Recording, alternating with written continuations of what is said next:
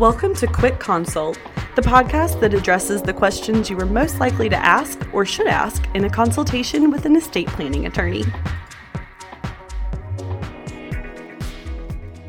Hello, and welcome to Quick Consult. I'm your host, Sara, Josey, an estate planning attorney licensed to practice law in Virginia and North Carolina.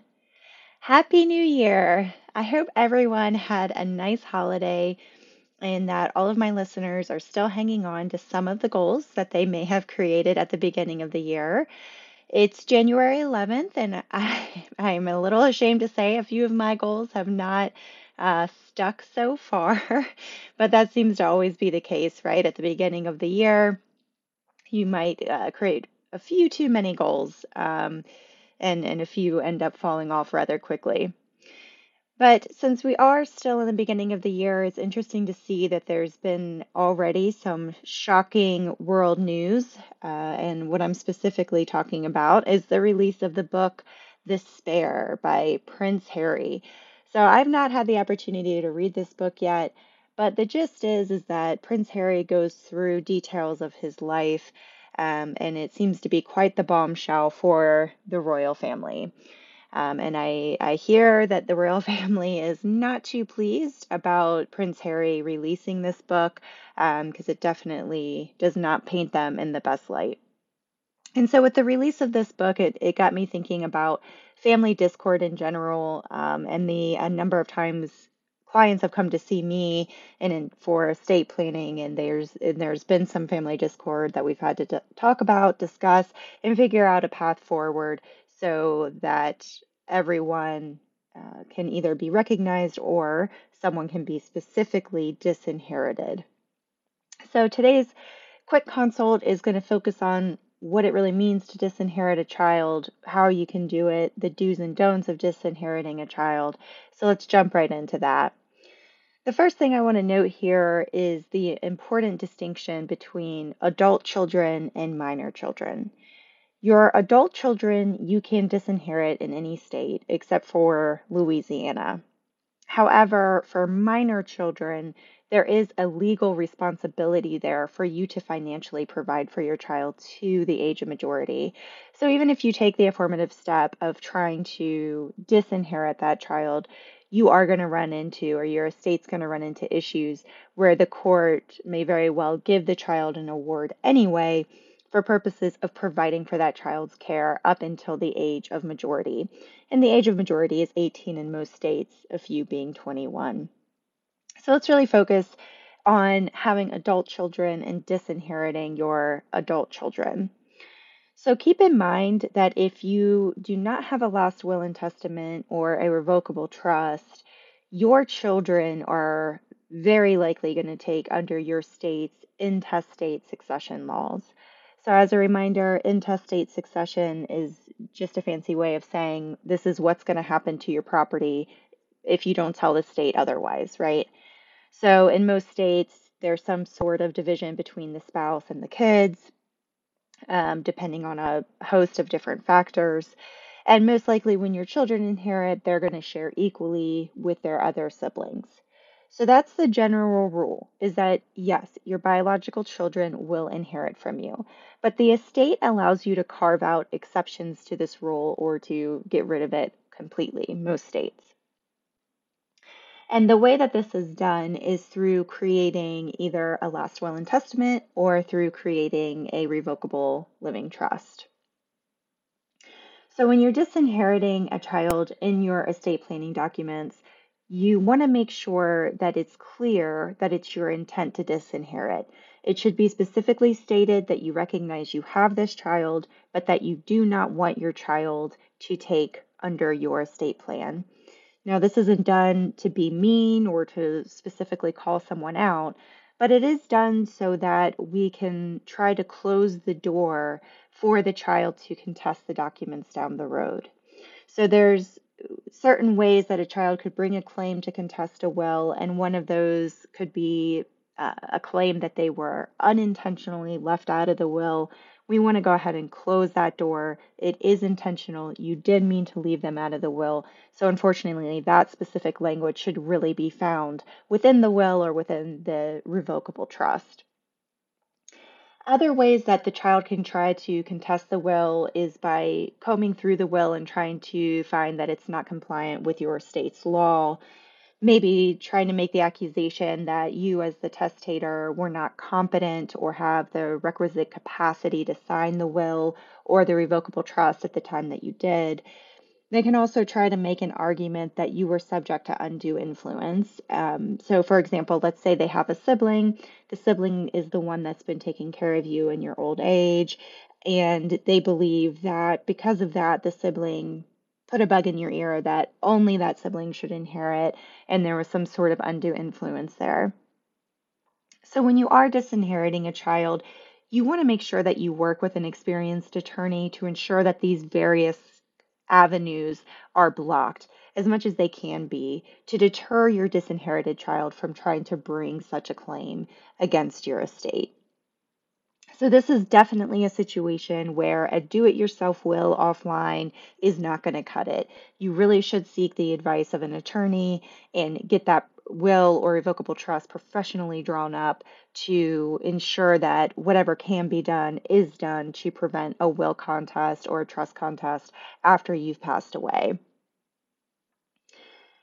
Another thing to consider here is what to do with your child's disinherited share. Um, so, do you want that share to pass to your other children? Do you want it to pass to a charity? Do you want it to pass to an alma mater?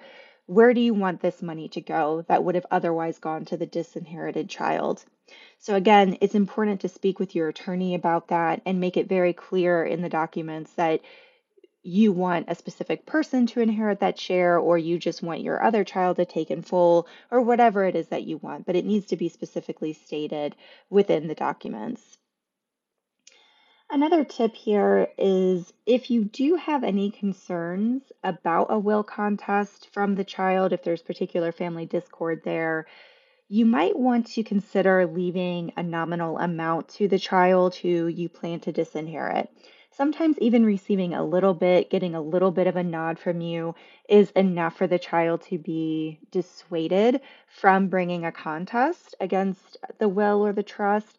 And if there is a gift specifically given to that child, it kind of closes down a lot of those arguments for the child, right? So it's hard for the child to say, well, they unintentionally left me out if there's a gift to them, or they were having undue influence from the other sibling, but I did get some money. So it really cuts down on their argument if you leave a small gift to the child. So that's another consideration for you to make when drafting these documents. One final tip here for disinheriting your child. I mentioned at the very beginning of this podcast that you really need to try to disinherit them through a last will and testament or a revocable trust. But you could also do it through kind of in a sneaky way through beneficiary designations or account ownership. So there is a hierarchy when it comes to how assets are going to pass to your loved ones. Number one is how the account is titled. So if you have a bank account, for example, that is jointly titled with your spouse and you pass away, that spouse becomes the owner of that bank account, regardless of what you've said in your will or in your trust. It just happens as operation of law. There's no changing that. Then, after the top level of account ownership, you come down one level to beneficiary designations. So, again, let's take this example of a bank account, but in this case, you've only have your name on the account, you pass away. The bank is then going to look and see, well, what beneficiaries did you list on the payable on death form?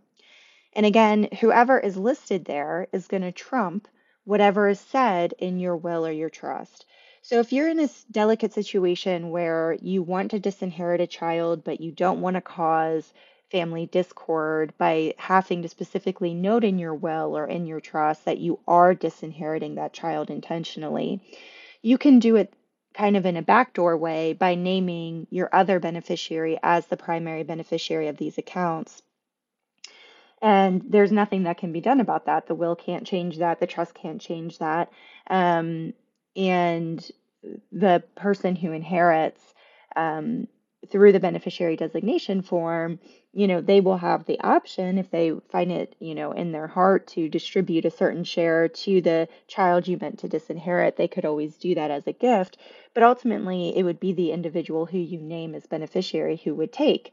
And so if you want to disinherit a child, but you don't want to specifically say that in the document, this is one kind of workaround so that someone else inherits without having to specifically say, hey, I don't want this child to inherit because of XYZ reason.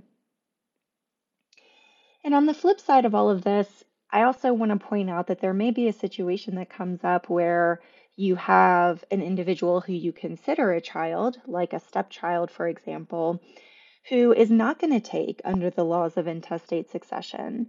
So if you pass away, even though in your heart you may consider this individual as your biological child, the law is not going to agree with you on that and they're going to get nothing. So your only workaround here, again, is to create that estate plan, to do the will, to do the revocable trust, and specifically name that child, or to make that stepchild a beneficiary of your various accounts, for example. So just wanted to end kind of on a light note there. Instead of disinheriting the child, you can also specifically inherit children as well. So you can still change the rule, but just in a different way. Change the rule from intestate succession to something positive by inheriting someone who you care about and think of as a child. So I hope you find these tips helpful and that it's given you some good questions to ask your estate planning attorney. Until next time, I'm Sara Josey, wishing you and the family all the best wishes and health, and of course, the best planning. I hope you have a great day and Happy New Year. Thanks for listening. For more information, visit selectlawpartners.com.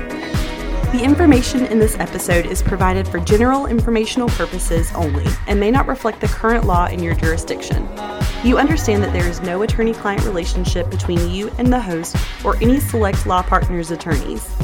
No information contained in this episode should be construed as legal advice from the host or Select Law Partners, nor is it intended to be a substitute for legal counsel on any subject matter.